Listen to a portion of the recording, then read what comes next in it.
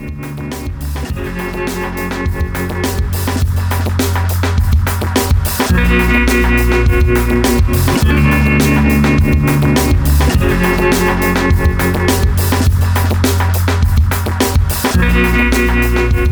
to Taverna Friuli Wines, the definitive podcast on wines from Friuli, Venezia Giulia. I'm your host, Wayne Young.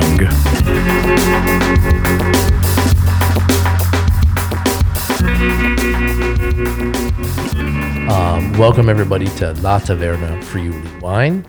I am very happy to have someone who I've known for a while here today in the studio, Lisa Tosolini. Hi, Lisa. How are you doing today? Hi, Wayne. Thank you for asking me this to be part of your podcast. The pleasure is all mine to have you here. Thank you for coming all the way out to beautiful downtown Rizzi. Thank you. And joining us here in the studio. A little bit different topic tonight because normally we would be talking about wine, but tonight we were going to be talking about your family's distillery. Yeah, absolutely. So you cannot talk about Friuli and not talk about grappa. Grappa. Exactly. This is part of our tradition. Absolutely. And part of our heritage. Exactly. So you can't talk about Italy if you don't talk about grappa, but especially Friuli. Friuli, yeah. Of course, we have many distilleries, but we are among the oldest. So, and we are more than 75 years. 75 years, now. Okay. So it will be a pleasure to discover also this part of Friuli. Yeah, absolutely. I always invite people to come and visit. And one of the things that you can do when you're here is, you can not only visit wineries and beautiful places, but there are already some amazing distilleries, yours being, one of the most important here. So BEPI Tosolini is the name of the distillery, correct? Yes. And is BEPI your dad? No, BEPI was my grandfather. Was your grandfather? Okay. He founded the distillery during the Second World War. Okay. So it was 22 years old, and he had this passion for grappa. Actually, that was not part of his family tradition, but he was very passionate. Okay. And at that time, he thought that grappa, that was a very humble distillate. No, the soldier used to drink grappa during the war. Okay. To get warm and to get more. Energy yeah. And no fear. Okay. So, but he thought that this distillate with the right, with the correct process, with the right patient, could become a very international distillate and appreciated by many people, not only for the purpose that was at the beginning, Okay. to warm you up. Gotcha. Well, I know most of our audience is in the States, in English speaking, so some of them may not know exactly how grappa is made. Yeah. And a lot of times in the States, everybody sort of thinks of grappa as kind of like fire water, right? It is. It can be. Actually, it is. It is fire water. Yeah. Really? Okay. Yeah. So could you give us like sort of Actually, it's life water of life, aquavite, no? Of course, yeah. So, grappa is part of the tradition of the winemaking. Okay. Because what we need to make grappa, so to create the distillate, is the waste of the wine process. We need only the skins. When you press the grapes to make the wine, the mosto, the must, as a winery, the waste is the skin, no? After the fermentation. Right. You press the grapes and then you have the juice on one side and then the skins on the other, which is normally considered a fertilizer. Yeah. And that's what we use, actually. We need, in the past, distilleries used to make the grappa with the dry skins, call it vinaccia. That was really a waste. Today, in order to have a fruity and a very flavored grappa, you need to preserve the vinaccia and you need to have them fresh. Okay. So now for us, it's not a waste anymore, and it's our primary ingredient. Okay. So we need to take care of it to make the right fermentation, to have it as fresh as possible. So the distillation has to be done just during the harvest. No, we're not trying to preserve the vinaccia or the skins in some ways, not to stock in containers. Yeah. So the secret is really the freshness. Okay. So what is coming out of the distillation, so of the concentration of these skins, becomes a liquid with a very high percentage of alcohol that really? becomes the grappa. Okay. So is it there? So there, because I'm always kind of confused about this myself. Is the grape skins obviously have a little bit of moisture? Yeah, it's a little bit. They are very moist, right? Especially now that But you don't press them again. You don't extract. No. So what's the process? When the skins arrive at the distillery, they should be moist. They should be moist. And fresh. And then what happens? And then you have to ferment the skins. Okay. So they have to transform the sugar they have inside into alcohol. So there's some leftover sugar inside these skins. Exactly. Okay. So you ferment the skins. Yeah, you ferment only the white skins because the red skins has already fermented with the wine. Okay. So the red skins are ready for distillation. Right away. The white skins need to be fermented. Okay. See, I didn't know that. And as soon as you have to check the alcohol percentage they have, and as soon as they reach the right percentage, you can distill them. Okay. So the first distillation takes, it's like you put it in the caldaie, which are just like the hot pot. Exactly. Where the steam goes through the skins and extract the aromas and the alcohol. Okay. Then you have to use the columns to concentrate this alcohol into a higher percentage. So 70, 72, 75. Okay. And there you have to cut the head, the heart, and the tail. Of course. And only the heart becomes grappa. If you think about 100 kilos of grapes, you get 25 kilos of skins. Okay. And you obtain 1 liter of grappa. Wow. Because it's a concentration. So all the drop after drop. Exactly. You see the drops coming out. Incredible. And it's incredible. I didn't realize that the production was so tiny. Yeah. That's why you 1 liter from 25 kilos of grapes of skins, basically. Skins, yes. Yeah. Wow. Okay. So you don't, the skins aren't like soaked in anything. They're not. Basically, they put in a caldaia, steam rises through from the bottom. From the bottom. And this, because obviously alcohol evaporates at a lower temperature than water. Exactly. Okay. And then you go up and then you cool this down. And it becomes liquid. And so the steam escapes and then the alcohol condenses at a lower temperature and you concentrate. Okay. Perfetto. I'm getting the idea now. Okay. Yeah. Okay. So that's it's the same thing about perfumes, no? It's the same. Okay. Same way they get the essence. The essence. Yeah. Exactly. So it's the same process. It's almost the same process. Okay. And so that's after the skins have been fermented. So where do you ferment the white skins? If the red skins already come in fermented, where do the white skins? Oh, do you have like a container? Yeah, big containers of 400 kilos. Okay. And you close them and they ferment. Okay. So you by themselves. By themselves. Yeah, because they have the yeast of the grapes. Of course. So then you don't need to put more yeast or anything else. So it's completely natural. Yeah. No? It's something to keep in mind that it takes 100 kilos of grapes to make 1 liter of grappa. Yeah. That's incredible. I remember for the expo in Milan couple of years ago, I went there to talk about grappa, and I created this big poster where I show people that the grapes are coming from, the vineyards, so from the earth, the growing, and the grapes are growing. Then you harvest them to make wine with the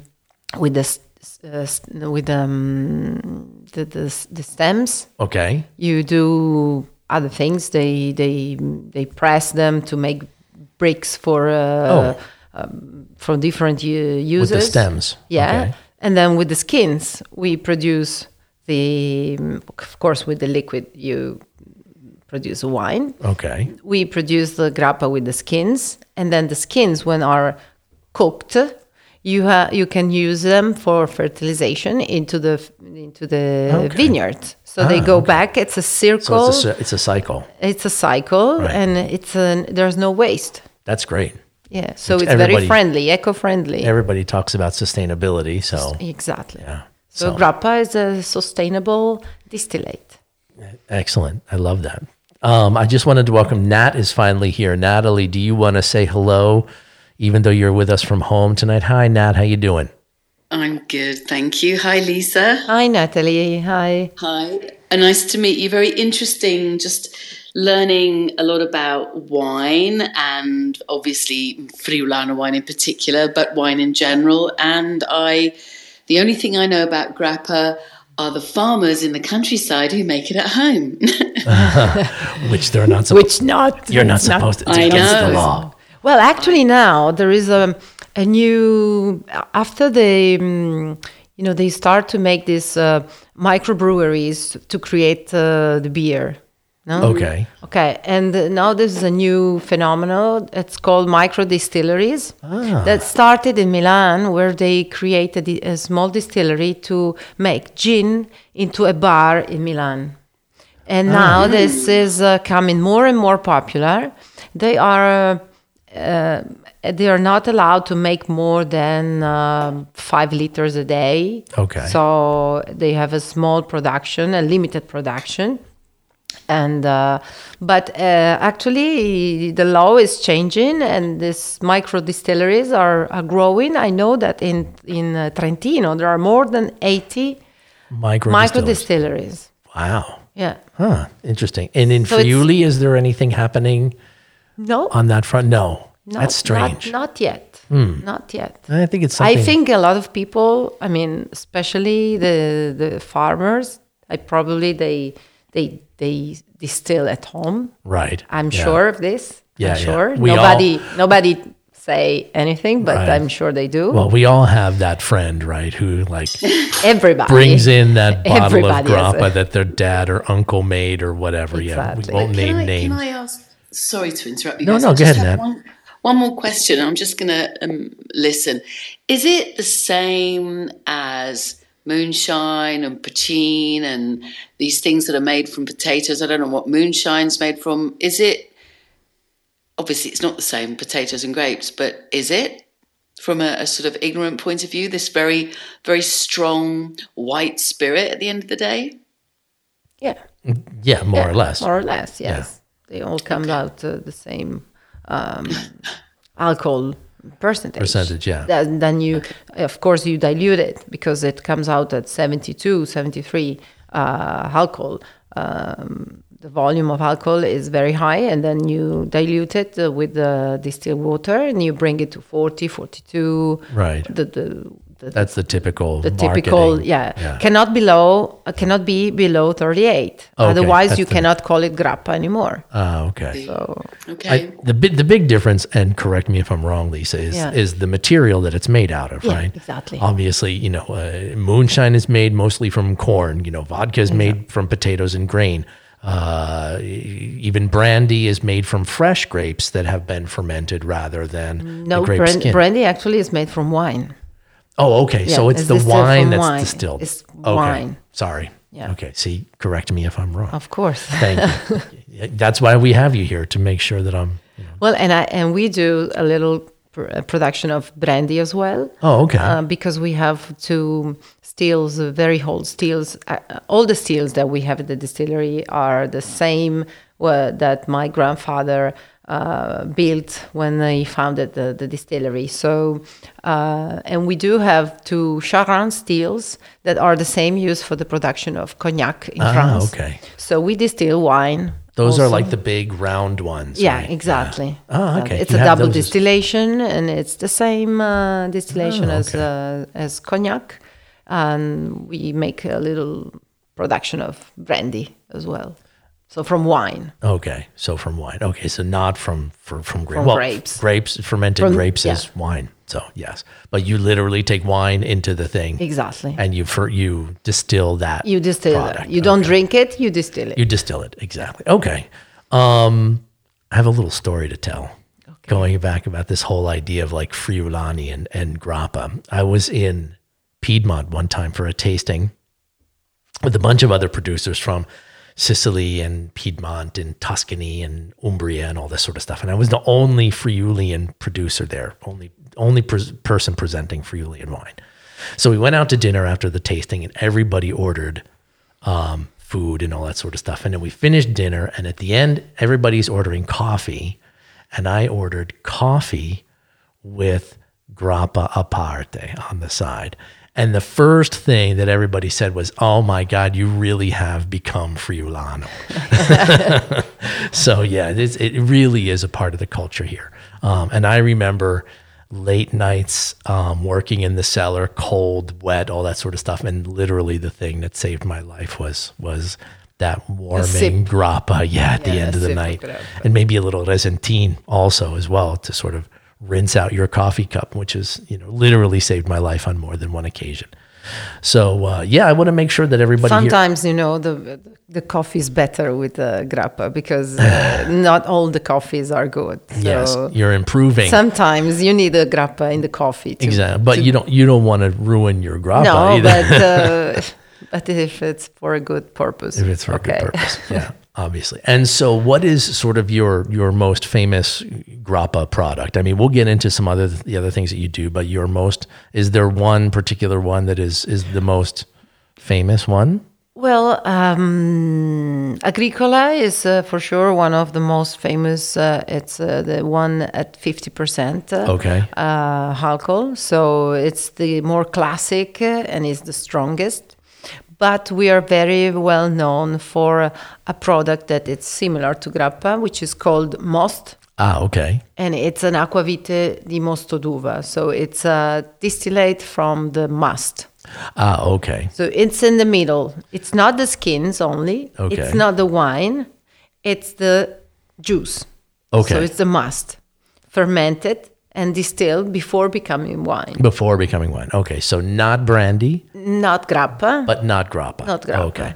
Because that was what I was kind of thinking of, so I didn't know whether that was a grappa or something a little bit different. Exactly. It's a little bit different. And it's more fruity and it's more delicate. And even if it's 40% always, but it's really very... It's a more ladies grappa. Let's call it ladies grappa. It cannot be called grappa, but it's made from the must. Okay. So it's part of the heritage of grappa. Okay. And so was this... And this was in the 80s and in the 90s, but also at the beginning of the 20th century, it was the most famous product we were...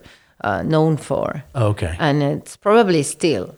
But now that the name of the distillery, so the Tosolini brand became anyway global. No? So you don't really think about only one product, only one distillate, but you have many.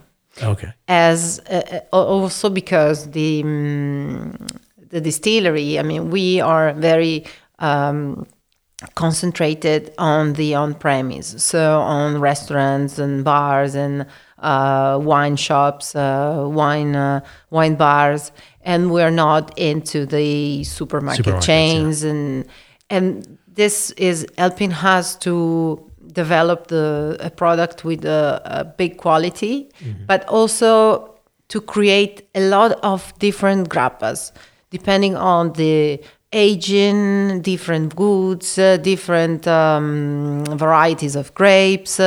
So we are working more on the more than into the identification of a single product, into different products that are all under the same umbrella, no? Under the same brand, Tosolini. Gotcha. So because we want to be the specialist. Okay. We don't want to be the grappa for a single product that is sold in millions of bottles, but we want to be the specialist in small quantities of many different specialized varieties. sort of product. Okay. Exactly. So what are some of those specialized products that have been sort of the most successful for you? Well, we have a lot of different grappas made with different varieties like Friulano, like Cabernet, like so Merlot, monovarietals. monovarietals that has been aged into different kind of barrels with different woods. Okay. So we have cherry wood, chestnut wood, mulberry wood. We have not only oak, no, so different woods, but also we mix them different barrels. So big barrels, small barrels. Now I ordered a couple of years ago some barrels of I like whiskey very much. So besides grappa, whiskey is one of my favorites. You can't live on grappa alone, of course. And so I decided to buy some barrels from distilleries around the world, and they are now in our cellar. Okay, and they are still there. So couple of years have been passed and they are still there. I don't know what I'm gonna do with that, so they are not on the market, and we keep them there, and I'm thinking what I can do with this kind of distillate. So what's your favorite whiskey? Do you have a favorite? Well, I'm more classic and more I like very much Lafroig, which is very, very peaty. Yeah. Peaty, yeah. Yeah, but also I like the new whiskeys like Nika, which is very, very delicate, very soft, from Japan. So different, not only the classic. No? Oh, okay. And so I gave to our grappa a twist of whiskey style. Okay. And they are actually really good. How did you do that? I put the grappa in the barrels where grappa. Lafroig was aging the product before. So you literally put your grappa in Lafroig barrels. Yeah. Ah, very cool. I bought one from two from the Bourbon. I bought the Wild Turkey and another one. No, I don't remember the name.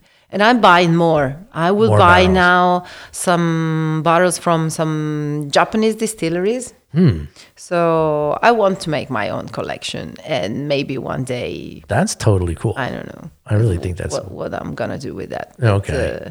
It's for my pleasure first, but I want probably in the future to share this with our customers all over the world. Very cool. So if you want to make something, in the future, you have to think of it now. Now, of course. Of course. So when are you going to invite me to taste? Every day. Oh, okay. You're always welcome. Okay. So and, it's really interesting, actually. Yeah.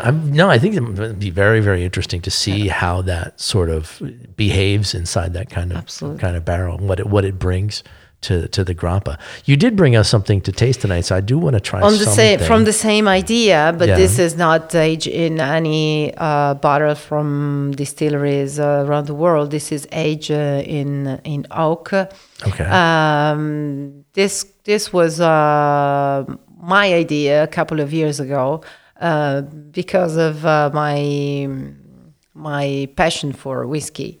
So I was going around, especially UK, America, and other countries, and really noticed that whiskey is everywhere, and people really like it. So the palate of the consumer is very is used to this peated aroma. No, they find in the whiskey. And so I decided to make a smoked grappa. Smoked grappa. Okay. Smoked grappa. Can we try it? Of course. Fantastic. I tried. I can't wait. And which is different from the eventually some other grappas that you can find on the market that has been pitted before distillation. So there are grappas that have been peated. Yeah, okay. The skins. No, the skins. Okay. In this case, I decided to make something different because the distillation is. We can wait a couple of minutes for it to open up a little bit. Open up a little bit, because generally, when you distill, distillation is a concentrations of aromas. Right. So if you put something that smells like smoke in the still, then you concentrate this smoky aroma, which is not really nice. Okay. So what I decide to do is to make a clear, natural grappa. Okay. And to age it in oak barrique, so small barrels. Small barrels. And leave it there for the minimum time for the aging, that is 12 months. And so you get the aromas of the fresh grappa with the vanilla tones of the oak barrels. Okay. And then have a finish into the very toasted barrel. So it's brought from one barrel into another. Okay. Just for the finish. And the new barrel is very toasted, so strong toasted. Okay. With the addition of the tobacco leaves. Okay. So you know when you burn, they toast the barrels by burning the wood, and the fire inside goes around the inside of the barrel. Exactly. Not only the wood, but also the tobacco leaves. From the Kentucky variety that grows in Veneto. So you sort of gave it that kind of tobacco smoke. Smoked, and I finished the classic grappa into this. Cool. Sorry, I That's get okay. another glass. That's all right. And I have to give a glass to Robbie, course, otherwise he turns me off over here. We go off the air. And in my opinion, this is really incredible because it's the classic with the twist of this peated smoked aroma, which is incredible. Cool. Especially if you're a smoker, you're gonna like it better. Okay. So, so you mentioned that you have markets in the UK, you have markets in the United States. How do Anglophiles, how do these people who speak English feel about grappa? Have you had good reception? Because a lot of people, my friends from the States, and they're not here listening at the moment, but I have friends and I always told them, you got to have a grappa after dinner. And they're always like, oh, it's so harsh. It's so hard. Obviously they weren't drinking yours. So what were sort of the challenges to getting, your point across in a place like the UK or the US? You have to keep drinking. And your palate needs to get used to this flavor because this from the skins. It's something very strange for the palate of the Europeans, for the Americans, for Japanese and Chinese. It's really, really strange. Okay. So they must get used, and like everything else, your palate needs to be educated. I mean, if the first time, I don't know if you remember the first time you drank beer, probably kind of like, ugh. Exactly. Exactly. So and now, you drink beer all the time. But of course you need to have a good product, because if you start to educate your palate with something that is not good, and you, the first time you meet this distillate, you probably don't want to have it anymore. Okay. So you should start with a good one. Yeah. But then your palate becomes more and more used to this the grappa flavors and aromas, and you start to understand more about what is good and what is not good. Okay. And once you go to the good one, you cannot go back. So that's my advice to all of you guys who are listening is don't drink crappy grappa. Exactly. Drink really good grappa, because then you understand what the good stuff is all about. And obviously you're going to have a different experience, of course, with a a well-made grappa rather than. And grappa, it's a wonderful word because it's the distilleries are all over Italy, in the north especially, because they follow, of course, the regions that are colder more than the regions that are hotter. So you have a lot of varietals of grapes, a lot of different stills that can be used in the distilleries, and a lot of different agings. So it's a world of grappa. It's complex. It's complex, and I'm sure that everybody can find the grappa that fit for them. Okay. Whether it's a pure white grappa or whether it's aged or flavored or whatever, you can find the grappa you like. Okay. I'm sure. Cool. Well, I just want to open up the room here to some people. If anybody has any questions for Lisa, we don't have a ton of people in the room tonight, but we do have some folks here. So anybody who has any questions, feel free, come on up on stage and ask Lisa about grappa. So do you think, I've been, sticking my nose in this glass now for a minute. It's super elegant. The smokiness is there, but it's not like light. a punch in the nose. Yes. Yeah, it's very, very light, very elegant. I like it a lot. And if you were to give this to me without telling me that it was grappa, I would probably say it was a whiskey. Yeah, for the flavor. But then From when the you nose. put it in your mouth, yeah, when you put it in your mouth, you you realize. realize. Okay. Yeah. Can I do that? Of course. Okay. And it's absolutely, also in your mind, in your mouth, it's really, really smooth. Very smooth. It's smooth. It's not aggressive. It's it keeps your palate full and has a long last. Yeah, it's really long. It's very persistent. It's really long. It's persistent. And sometimes when you get this kind of smoky flavor, it tends to taste very artificial. Yeah. Especially in sort of certain types of foods and stuff, or even some sort of, but this is so natural and so elegant. I love the persistence. Little bit of sweetness here as well, from the oak. That's given from the oak. Yeah, of course. That's really nice. I And love then that. depends a lot on what you have eaten before.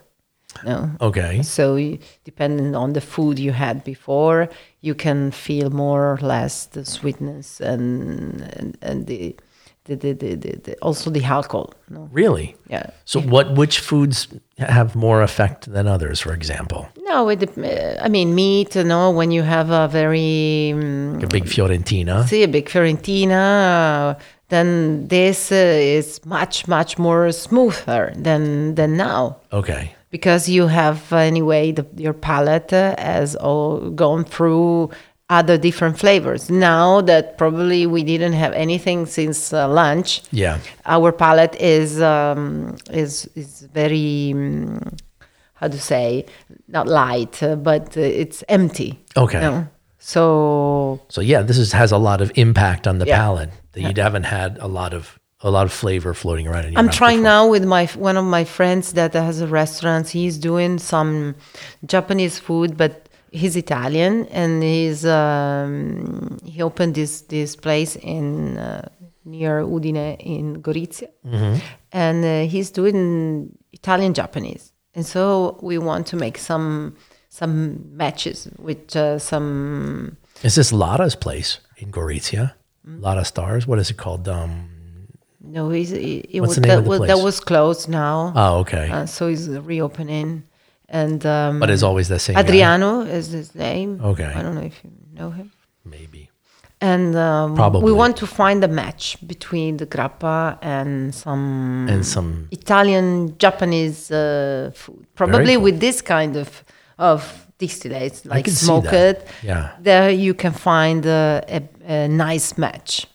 Because everybody, when they talk about grappa, they say, you can have it with biscuits, with dried fruit, with ice cream. Okay. Evolution. Exactly. Revolutionary taste. Absolutely. Ice cream, wow. Incredible. How do you know that? You have to try. So discovering new combinations, it's for me it's really nice, interesting. Cool. It's a different way. Natalie, you have a question. Yeah, it's interesting, Lisa, that you talk about the Japanese, because obviously, I mean, unfortunately, I don't know the rest of La Bella Italia at all. I know Friuli very well. And as we know here in Friuli, being experimental, even though there are, it's a niche thing and there are people that do it, it's only in the last few years that suddenly, for example, sushi's become very, very popular here and stuff like that. I lived in Japan many years ago, and one of the best restaurants we used to go to all the time was an Italian restaurant called Mario's, and it was a chain of Japanese Italian restaurants. But when I say a chain, there was like the pizzeria, the osteria, the trattoria, the fine restaurant, etc. And it's the best. I can't say it's the best Italian food I've had, can I? And I can't say it's the best you can't say that. Japanese. Don't say that, Nat. Of course not. I'll never have you on the show again. But the combination, though, is really, really interesting. It'd be really interesting to see what your friend does with the flavors if it's not limited to sushi, but recreating a fusion rather than a fusion. Yeah. Which, of course, in big cities, and as you and say, he uses a lot of Friulian ingredients. So he uses the ingredients from here, and this Wonderful. is going to be more. We can have a dinner together, and we can taste. Yes, because we are now trying to figure out what combinations to make. But then he's gonna make a real dinner, so we can have a dinner together at his place when he's going to be open in a couple of weeks. He's going to open in a couple of weeks. Yeah. And this is near Gorizia. Yeah. Okay. I'll let you know, Wayne. Please do. Yeah. Nat, did you have something? I'm in. Are you coming?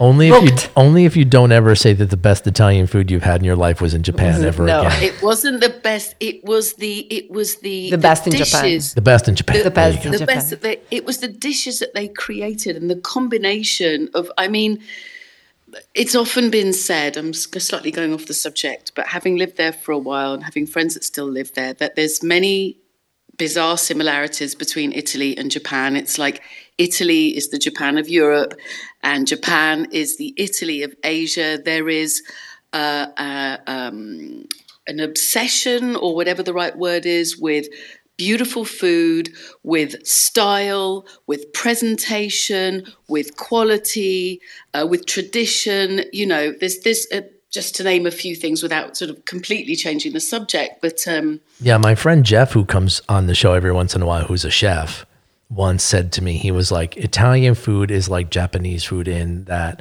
the stress is on the ingredients and not necessarily sauces and elaborate preparation. They may be elaborately prepared, whereas how it's cut and presented, but it's not elaborately cooked. Whereas Chinese is a lot more like French because it's all about the sauce and the preparation and how long you marinate and all that sort of thing. So very, very interesting observation there. Do you agree, Lisa? Yeah, totally. Totally agree with you, Nat. Have you spent time in Japan as well? Unfortunately, I've never been there. Really? No. Oh, okay. That's going to be my first trip as soon as. Well, they love Italy. They love Italy. They love everywhere you go. They've got beautiful Italian shops, Gucci and everything else, and they love it. And it's interesting, even down to the way that they sort of operate socially. I mean, you wouldn't catch the average Japanese with a hole in the sleeve of his jumper when he goes out. You just something you don't do. La bella figura. That attention to detail, right? Whereas, of course, in the States or in the UK or in Holland, I mean, it might be cool to have a hole in your jumper. No, we're just a bunch of slobs. Yeah, we're just slobby. There's a lot of similarities. That's another subject though. Very interesting. I'll keep listening to you guys. Cool. Anyways, yeah, always want to make sure that everybody in the audience raises their hand, gets up on stage if they want to ask a question. I wanted to ask you about getting away from the world of grappa, which is, complicated enough as it is. We've gone on 40 minutes just talking about sort of the basics of grappa and all of the different complexities of that. But that's not the only thing that you make, Lisa. You also make other products as well. Probably most important is the Amaro. Yeah. Okay. Amaro, which is made with and we do also other liquors, and they are all made with our own alcohol. So it's alcohol that is created by the grapes. Okay. So it's not alcohol that you buy, and it's not cheap alcohol. Right. So you're not bringing in industrial side type alcohol just to make, okay. Exactly. Everything we do we do in the old way. So by infusion and macerations, and it's really nice to see. People, when they come to the distillery and they see how we really do things, okay, they get amazed, like, oh my God, I couldn't think that you were doing this in this way, like with the lemon peels soaked into alcohol. So if you come and visit the distillery, you actually see this happening. Yes. Wow. Yes. Okay. And so and people really, it's like doing at home, no? Okay. It's the same way. So it's a really artisanal production, and still and will remain artisanal, because that's the way we want to keep it. Okay. It's not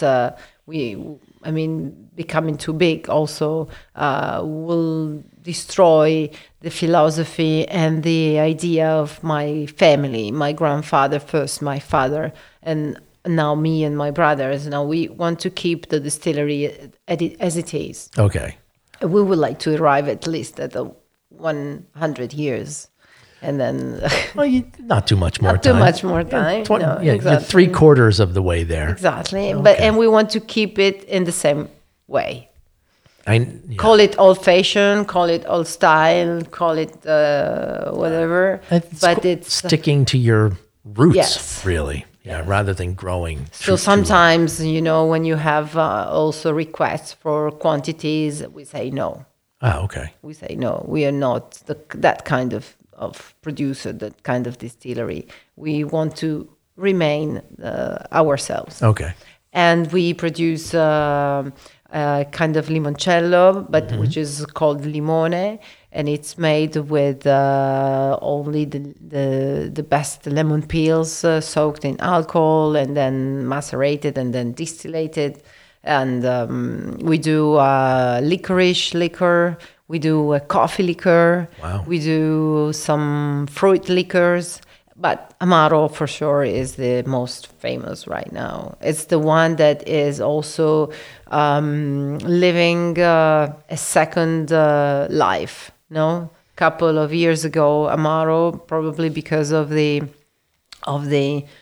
problem with the driving licenses, became as it is with the very lower content of alcohol. It is more easy to drink at the end of good meal or than a grappa.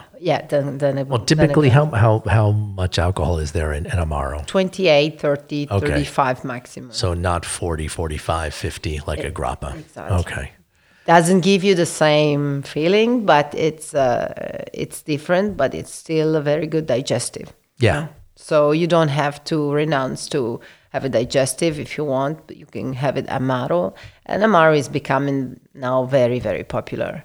And also used into cocktails, which grappa, it's more difficult because grappa has a very distinctive herbal taste that when you mix it with other ingredients, it comes out anyway. Okay. You cannot... so a cocktail with grappa, the most famous is a grappa sour. Okay. Because with the sour, it's easy to cover to mix it. Despite that, all the cocktails that I've ever tasted in my life with grappa were like difficult to drink. Okay. But with the Amaro, you can do a lot of cocktails. It's really More versatile. Yes. Yeah. Exactly. Now, I remember coming by, your stand at Vin Italy or wherever we may have sort of run across, and that was sort of like a big focus for you guys, which was sort of introducing Amaro, not just as the digestivo after dinner, but also as a component, because obviously mixology and bars and cocktails have just exploded over the last 10, 15 years. So has that become sort of a major sort of push for you, major focus, this kind of idea of getting Amaro into cocktails? Yeah. Also the grappa smoked can be used in cocktails. Like, for example, like a whiskey or a brandy. Like a twister for Bloody Mary, which is one of my favorite cocktails. No, it's made with vodka, but now they are twisting with the mezcal in some countries in the world. But twisting with the grappa smoked, it's fantastic. Really? It's amazing. Yeah. If you like a Bloody Mary. If you like a Bloody Mary. I love a Bloody Mary, Lisa. Something else. We must know each other at some point. I'll get you ladies together at some point. Give me your phone number. I will call you later. You bring the tomato juice, Nat. Yeah, I can't drink that stuff. Japanese with grappa. Oh, and a Bloody Mary. Love it. Well, you should come and visit the distillery, Wayne, and Nat. You should really come. It's been a long time since I've been up there. I was up there, my God, 12 years ago maybe. That was the last time. We're so close. Exactly. And really, you have to come. I will. Whereabouts are you based, Lisa? Sorry. Where is the distillery exactly? I have a general idea. The distillery is in Povoletto, which is just at the foot of the Colli Orientali hills. Yep. I know so it's near Aquila del Torre, it's near Nimis, Savorgnano. Exactly. It's just between Udine and Savorgnano. And it's in the middle of the vineyard, so it's also nice to see the landscape and everything around. That we'll go up one day. Yeah. Right. Ready when you are. I have Rosella and June up on stage. I think they may have a question. So Rosella came up first. Rosella, did you have a question for Lisa? Hello. Hi, Rosella. Well, basically, I was just willing to know where they are based. So basically, you are. We just answered your question. Near Udine. Okay. Are you coming to visit, Rosella? Where are you, Rosella, from? I'm in Trieste. Okay. So it's very close. Yes, it is. So I'm happy to hear, but because to be honest, I never heard about the Amaro you are making, so I'm quite curious now, and it's likely that we will be sooner or later come to visit you, because in terms of grappa, we have had the chance to taste it, and so we know the. Where did you taste it in Trieste? I think that it was in Trieste. It was a restaurant. When I think it was, I'm not so sure, but once it was called Bach. It was on the borderline with Slovenia, if I'm not wrong, and I think it was quite many years ago. So maybe they changed the name. But anyway, I had the chance, and so I'm happy to confirm that it's a really, really a nice product. But now I'm quite intrigued about the Amaro. So, well, come and visit us. We are open for visits now, anytime. Just send us an email. Yeah, I was going to say, do you have to reserve ahead of time? Yes. Yeah. Oh, yeah. Well, now we are used to all these kind of procedures. So we will check before, and then we will manage. Yes, if you write an email to the distillery, it will arrive to me. So okay. Just go to the website. Just say I am Rosella. Rosella from La Taverna. From La Taverna. Yeah, with pleasure. Wayne sent And bring friends, of course. Of course. Yeah, sure. The more, the merrier, as we say. Okay, sure. Thank you. I keep listening. Thank you very much. Thank you very much. Thank you. June, did you have a question for Lisa? Yes, hi. Hi, June. How you doing? Good to see you again as well. Welcome back. Doing very well, thank you. Lisa, I have tasted grappa. I can say I live in New York City. Very few restaurants, even good ones, feature very many grappa. I don't know if that's the plural. They do feature Amari, which I am a major fan of and use extensively in cocktails alone. Cool. And I am just curious. I'm an Armagnac drinker post-dinner, post-prandial, and I'd like to learn more about grappa. Where would you suggest that I start? That's a good question. Where do you go to learn about grappa? You've traveled in New York. Is there a place that sort of has a hot grappa list? Actually, we receive the Association of Distilleries in Italy. We receive a contribution for the promotion of grappa in the United States, and we were stopped by the COVID pandemic, and everything was stopped for 1 year. And we only had the chance to make some tastings at Italy in New York. In New York, okay. Near the Flatiron Building, that one. But now, starting from January, we will begin to make. We will start with the degustations and weekend events in restaurants. We will do a lot of activities for the next 2 years in New York. So how can someone keep up with that? Is there, I don't know, social media, website? Is there you can go on the website hellograppa.com. Hello Grappa, like hi? Like hi. Oh, hellograppa.com. There you go. And you can find all the information you need. And that will be not only my grappa, but all the grappas from the Association of Distilleries in Italy. So among the best grappas you can find on the market. There you go, June. Yeah. Well, thank you very much. So HELLOGRAPPA.com. Fantastic. Okay. Thank you very much. Thank you, June. Thanks for contributing and coming up and asking. And there are also a lot of cocktails there in the website. I mean, all the distilleries have contributed to this. You can do at home. And you can do at home, or pairs with food and all the events we're going to do. We will start again in a couple of months. You said probably in January? Probably in January, and I'm definitely will go there. You travel a lot. Yeah, that's very good news. Thanks. Especially, I will follow the project of Hello Grappa in the United States. So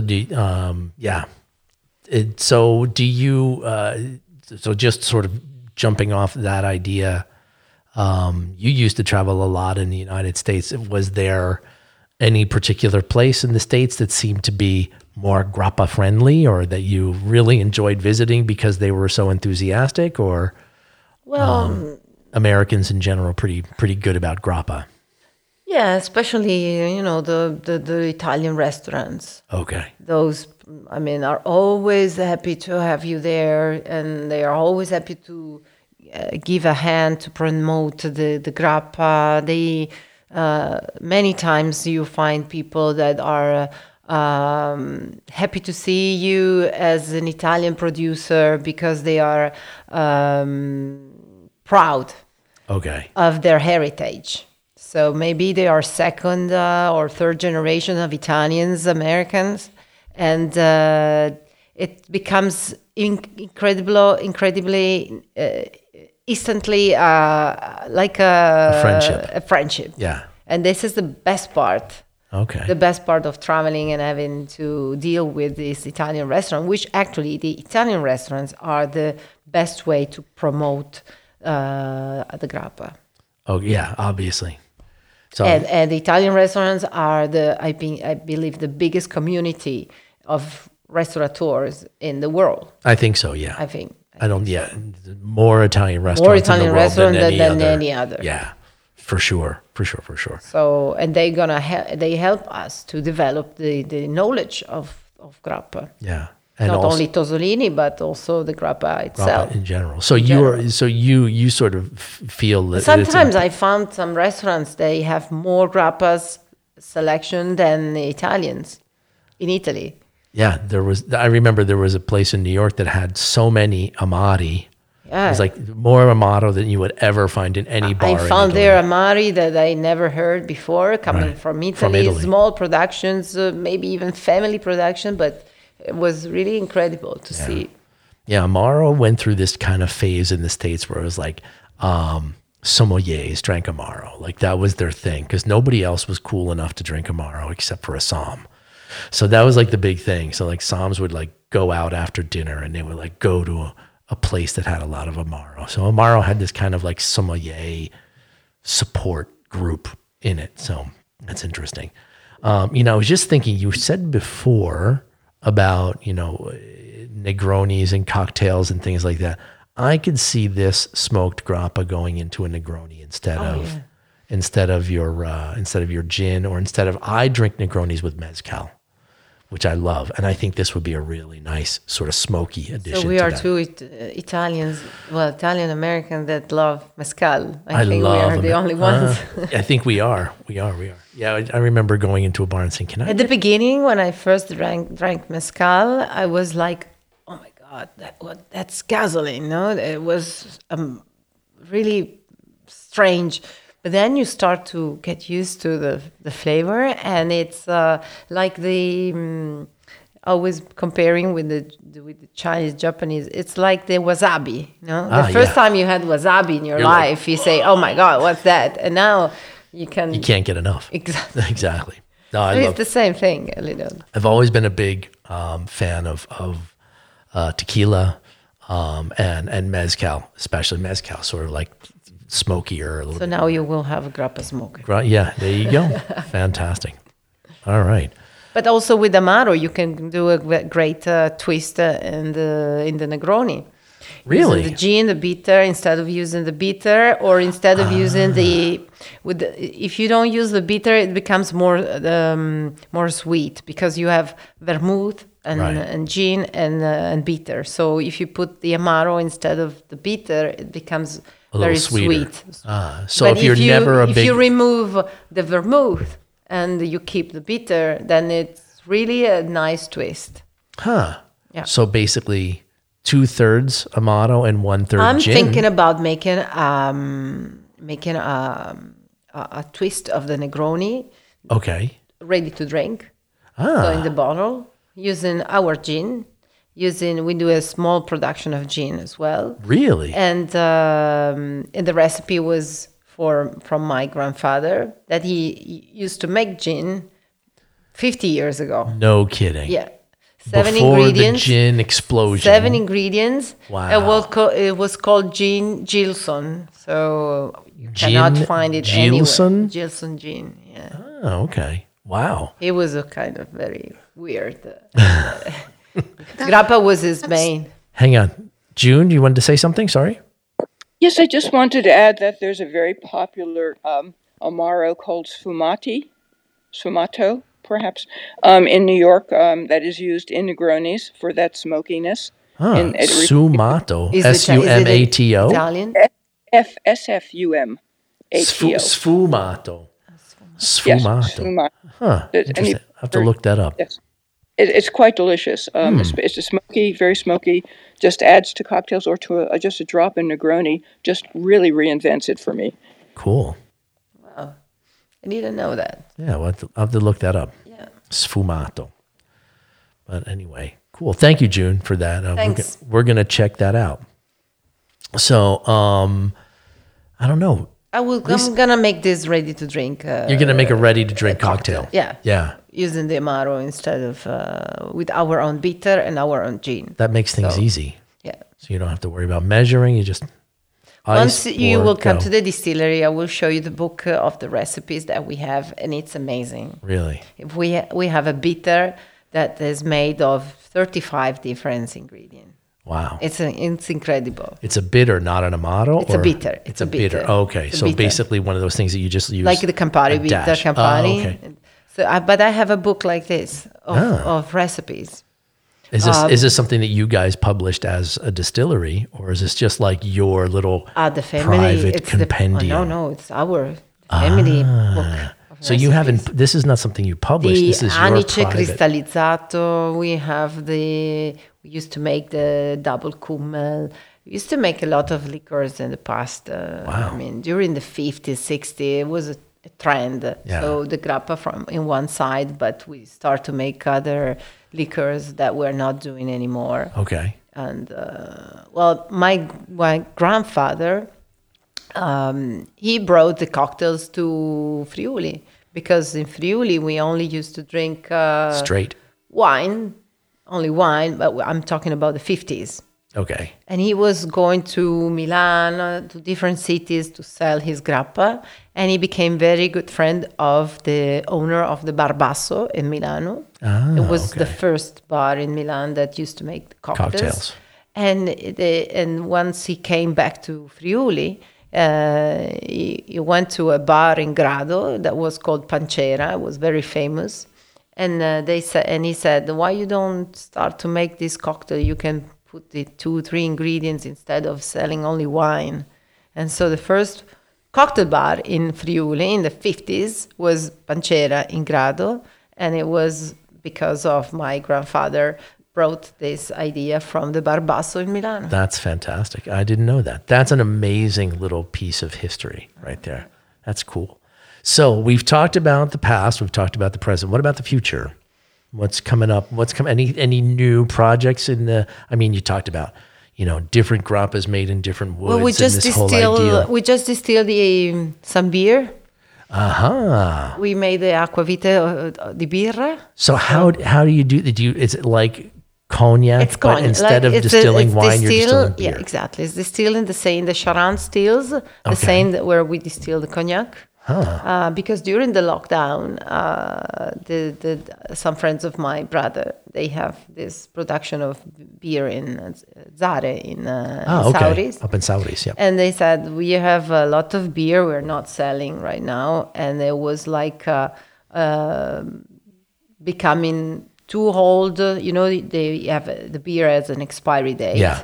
So before the expiry date, they said, we have a couple of 100 liters of this beer. So if you want, you can distill it. And my brother said, yes, why not? Okay. And so he distilled this beer and then we age it for like 6 months in bottles. And once you come to the distillery, you're going to taste it. I'm really curious. It's amazing. I've never tasted that. It's amazing. And it's really, we start to sell it. And it's really appreciated by the... so you have started selling it? Yes. Yes, we made like 2,000 bottles, like something like that. Save one for me, for God's sake. Of course. Okay. Yeah. But it's really, really good. What's the profile difference? It's light. Okay. But it has this aftertaste of beer that you feel in your mouth. Kidding. So it's sweet, because anyway, it comes from it has a very sweet... the beer is sweet. Okay. Beer is not bitter. Right. So okay. It's incredible. I like it very much. Do you get any sort of kind of like that hoppiness or sort of I don't know, beeriness that you get on the distill? Does that come through after distillation or no? See. Yeah. Yeah. Okay. Wow. Sounds really interesting. It is. Okay. Does this have a particular name, this product, or? Not yet. No. So it's called Aquavita di Birra. Aquavita di Birra. Oh, okay. That's we should find one. We should find one. Yeah, we should find one. Okay. I heard that in America they are now selling one of the best seller spirits. It's come si dice? Whiskey. Okay. Made with flavored with the peanut butter. No. It's called Screwball. Okay. And it's my goodness. I love peanut butter. Yeah. So I said, so we should do a grappa-based liquor made with the peanut butters and banana. So yeah, so that's the future. That would be a big. Be scared. If you want to conquer the UK market, you're going to have to make a Marmite grappa, right, Nat? Just had some Marmite. Did you see that? Yep. That stuff is nasty. Nobody wants to eat that. Oh, hush now. I don't think it would work unless you could somehow create. You know how salted caramels become really popular? Yeah. And if you think about peanut butter, this might sound really weird, but I sort of invented this crunchy peanut butter butter with a very thin cucumber, a little bit of Tabasco. So you get this kind of almost Thai flavored sandwich. Lisa's probably thinking, oh my God, the English, what do they do? Well, if you eat Marmite, that stuff's mild by comparison. Yeah, but I wonder if you could create that salty caramel vibe like you get with satay food, like I could almost imagine in a grappa, where you get that smooth, warm, velvety sweetness, and somehow it's slightly salty as well. And a little spicy. Yeah. Wow. Something to think about, Lisa. There you go. You know, the evolution of the taste, it's always moving. It's always moving. Yeah. Yes. You will never stop. I mean, grappa is a traditional distillate, and this will never change. Right. But everything else is moving, and it's incredible. And the taste of people is changing. Now they talk about us like the generation of Coca-Cola. Oh, so right. the sweet generation. Now they have the generation of coffee, because with Starbucks and with all this, everybody's drinking coffee. Right. So the next generation, grappa generation. Maybe. You never know.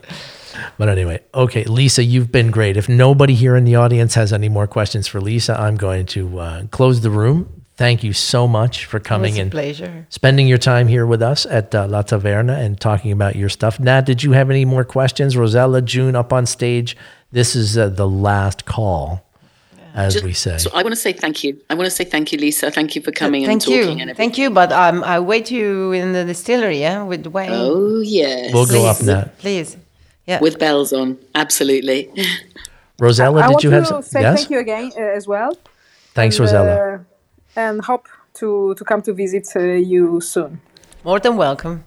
Benvenuta. Thank you. Okay. Grazie mille. Ciao. A presto. Thanks also, Lisa, for the taste of the smoked grappa, which is great. This is something that I'm definitely going to be drinking. You will drink more when you come to the distillery. Yeah, but I'm going to be drinking more of this just over the winter time. I can just feel it coming. This is going to be like my, chill out after dinner, watch a little TV, and warm up with some smoked grappa. It's delicious. But anyway, thanks everybody for coming tonight. Thank you, Lisa, for being here. Thanks also, Robbie, for being the man. Thank you, Wayne. Behind the console. Thank you, Lisa. Thank you so much. And join us next week. We'll be back next Wednesday, those of you who are here.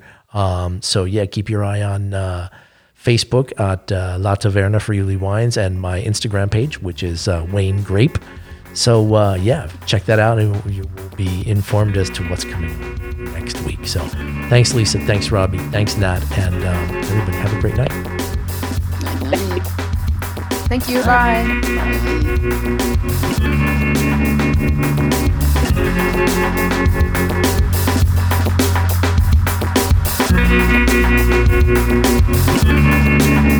Hey, I want to thank everybody this evening for coming. Thank you for listening. I appreciate Natalie Benlolo, our co-host, Rob Milani, our sound guy. Follow me on La Taverna Friuli on Facebook. I'm also on Instagram at Wayne Grape. And you can find this awesome music on YouTube at Beat Ambassador. Finishes with an A.